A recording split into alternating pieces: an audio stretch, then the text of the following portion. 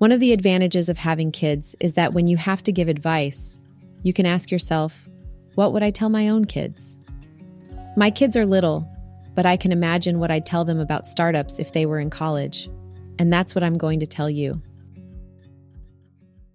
Startups are very counterintuitive. I'm not sure why.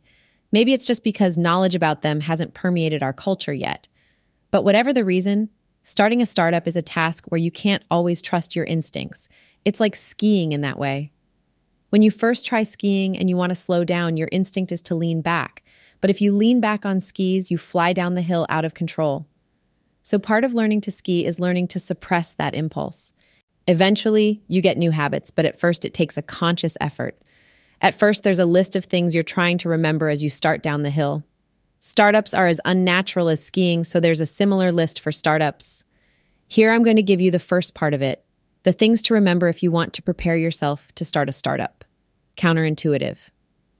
The first item on it is the fact I already mentioned, that startups are so weird that if you trust your instincts, you'll make a lot of mistakes. If you know nothing more than this, you may at least pause before making them.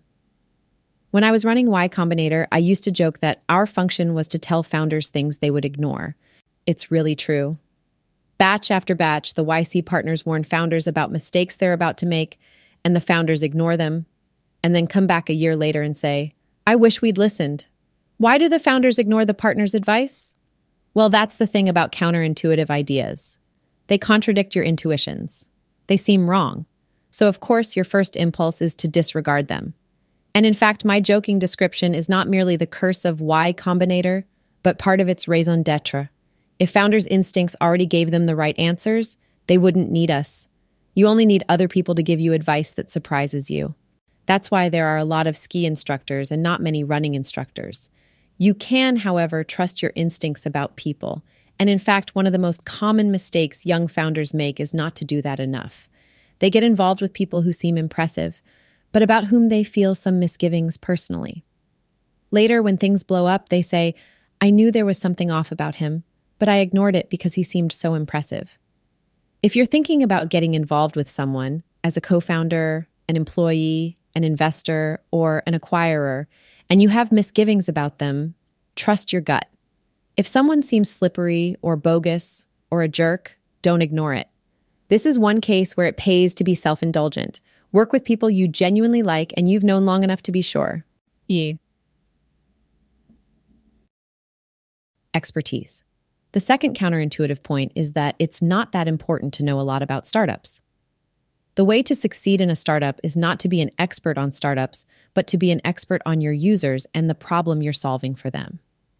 Mark Zuckerberg didn't succeed because he was an expert on startups.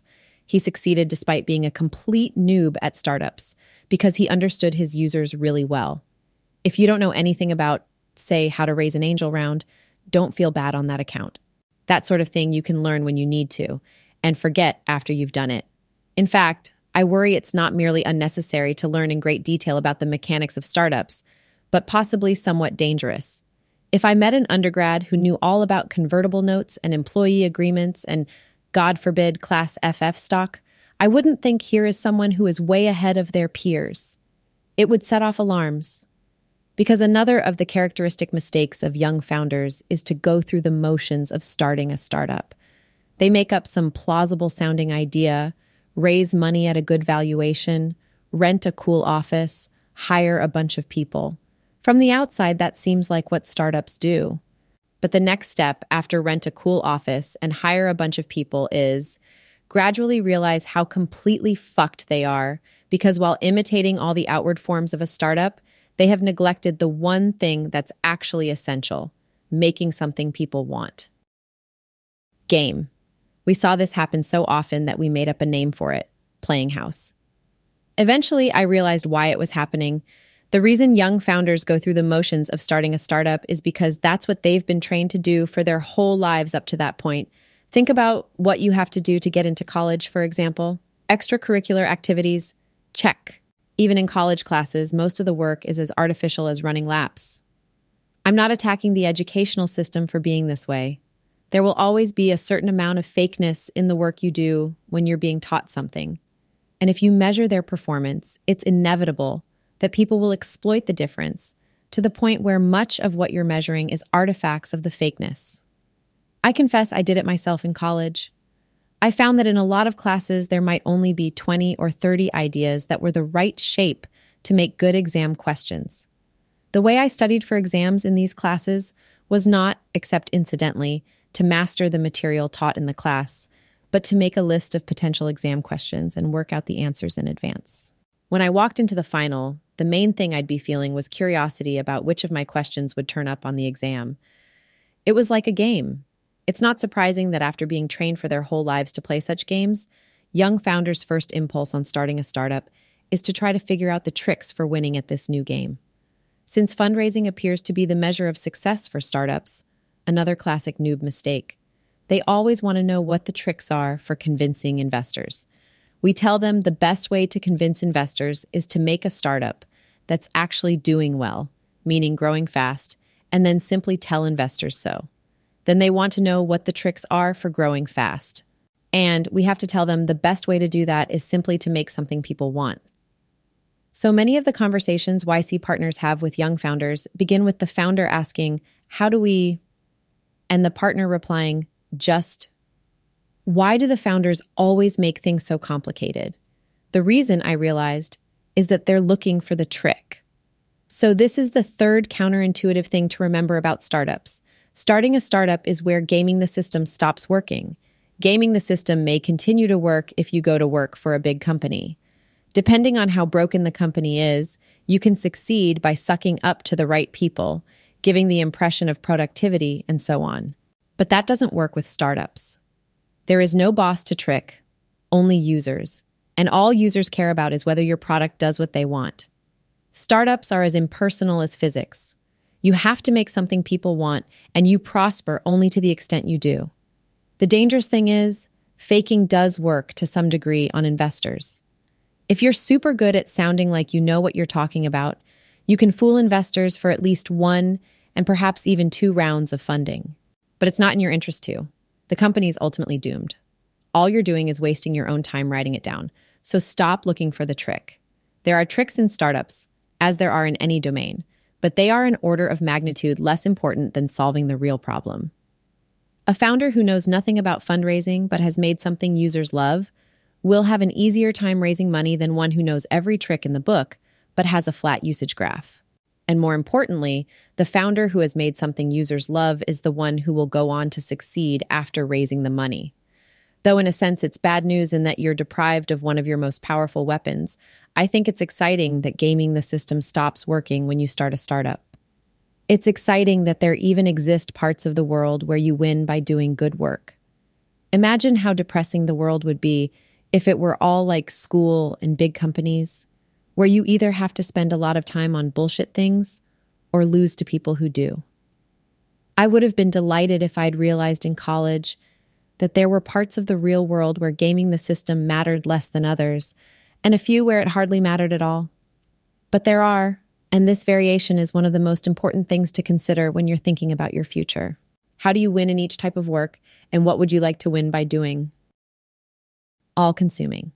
That brings us to our fourth counterintuitive point. Startups are all-consuming. If you start a startup, it will take over your life to a degree you cannot imagine. And if your startup succeeds, it will take over your life for a long time. For several years at the very least, maybe for a decade, maybe for the rest of your working life. So there is a real opportunity cost here. Larry Page may seem to have an enviable life, but there are aspects of it that are unenviable. Basically, at 25, he started running as fast as he could, and it must seem to him that he hasn't stopped to catch his breath since. Every day, new shit happens in the Google empire that only the CEO can deal with, and he, as CEO, has to deal with it. If he goes on vacation for even a week, a whole week's backlog of shit accumulates. And he has to bear this uncomplainingly. Partly because, as the company's daddy, he can never show fear or weakness. And partly because billionaires get less than zero sympathy if they talk about having difficult lives. Which has the strange side effect that the difficulty of being a successful startup founder is concealed from almost everyone except those who've done it. Y Combinator has now funded several companies that can be called big successes. And in every single case, the founders say the same thing. It never gets any easier. the nature of the problems change. You're worrying about construction delays at your London office instead of the broken air conditioner in your studio apartment. But the total volume of worry never decreases. If anything, it increases. Starting a successful startup is similar to having kids in that it's like a button you push that changes your life irrevocably. And while it's truly wonderful having kids, there are a lot of things that are easier to do before you have them than after. Many of which will make you a better parent when you do have kids. And since you can delay pushing the button for a while, most people in rich countries do. Yet when it comes to startups, a lot of people seem to think they're supposed to start them while they're still in college. Are you crazy? And what are the universities thinking? They go out of their way to ensure their students are well supplied with contraceptives, and yet they're setting up entrepreneurship programs and startup incubators left and right. To be fair, the universities have their hand forced here. A lot of incoming students are interested in startups. Universities are, at least de facto, expected to prepare them for their careers. So students who want to start startups hope universities can teach them about startups. And whether universities can do this or not, there's some pressure to claim they can, lest they lose applicants to other universities that do. Can universities teach students about startups? Yes and no.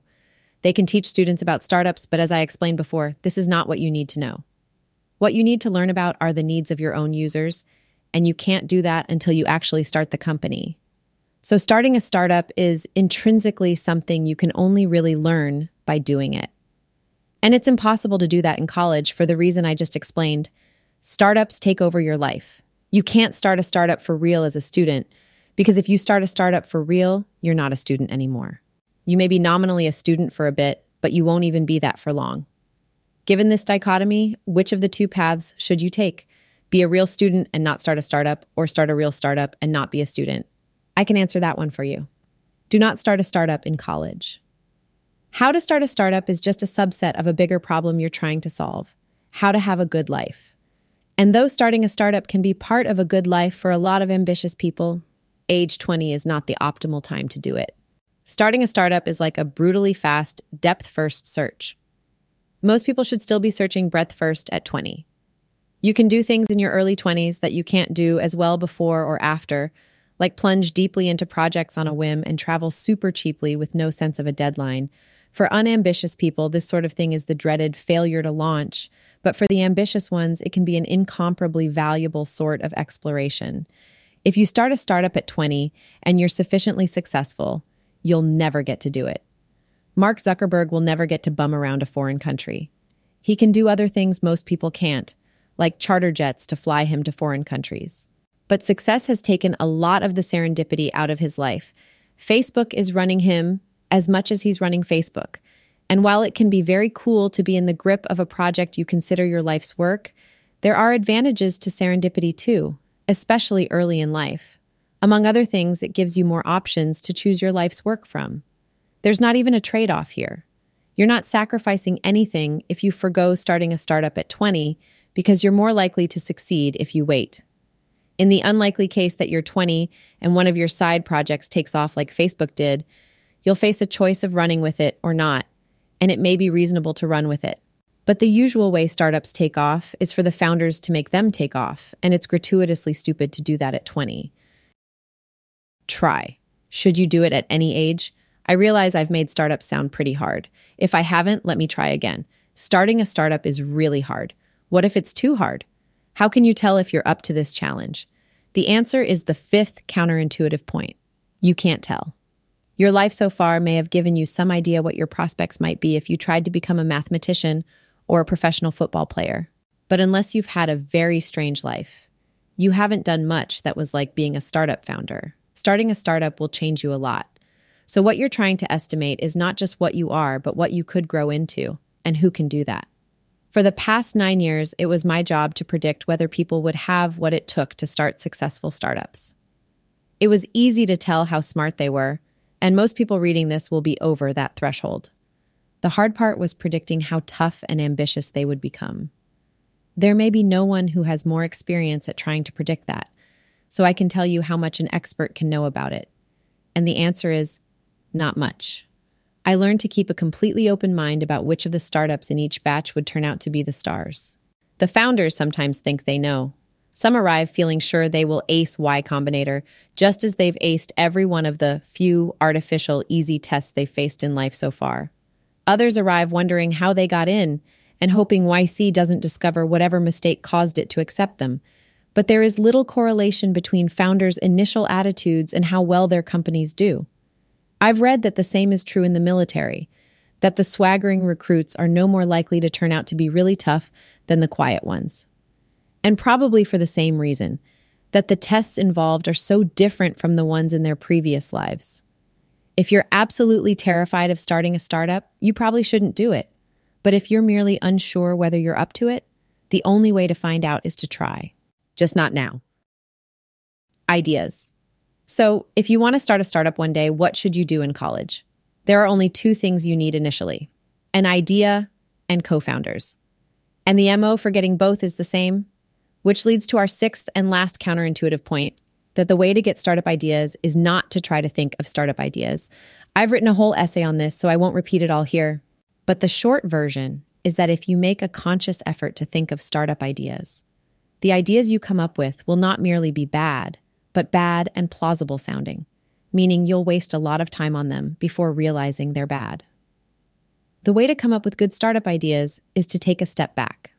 Instead of making a conscious effort to think of startup ideas, turn your mind into the type that startup ideas form in without any conscious effort. In fact, so unconsciously that you don't even realize at first that they're startup ideas.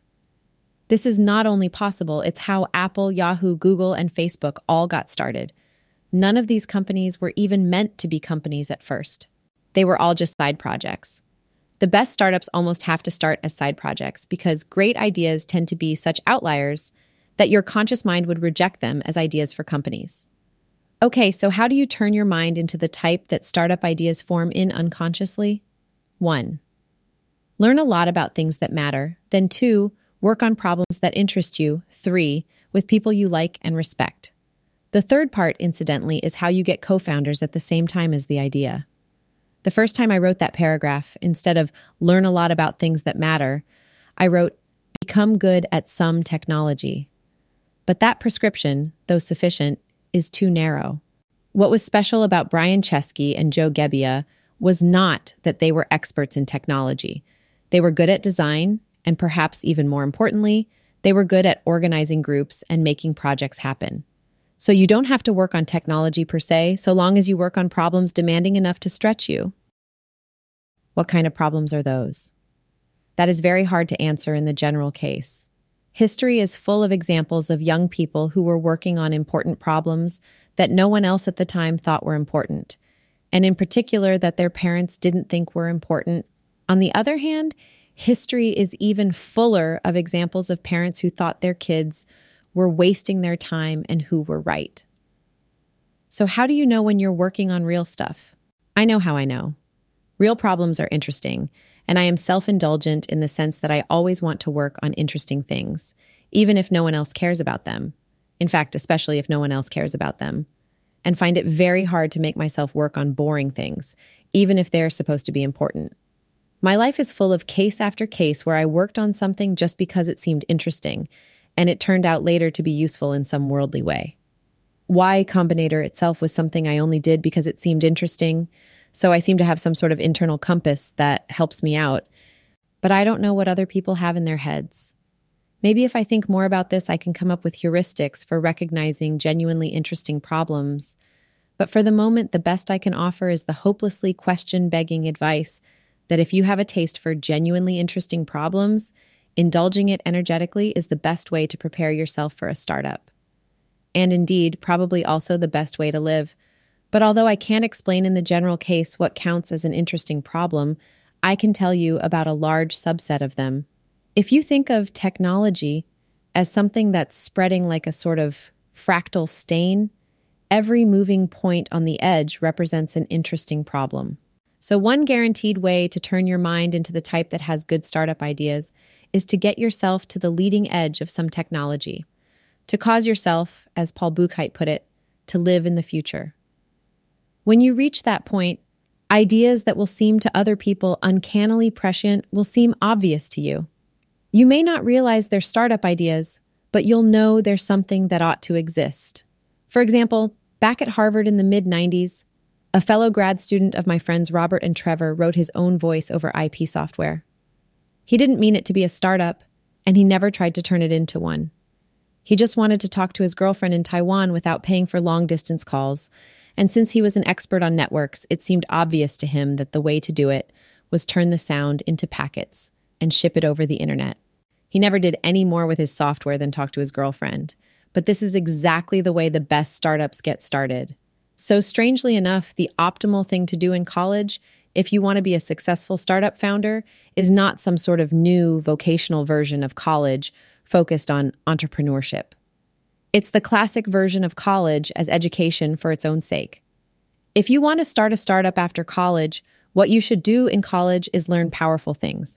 And if you have genuine intellectual curiosity, that's what you'll naturally tend to do if you just follow your own inclinations. The component of entrepreneurship that really matters is domain expertise. The way to become Larry Page was to become an expert on search. And the way to become an expert on search was to be driven by genuine curiosity, not some ulterior motive. At its best, starting a startup is merely an ulterior motive for curiosity. And you'll do it best if you introduce the ulterior motive toward the end of the process. So here's the ultimate advice for young would-be startup founders, boiled down to 2 words: just learn.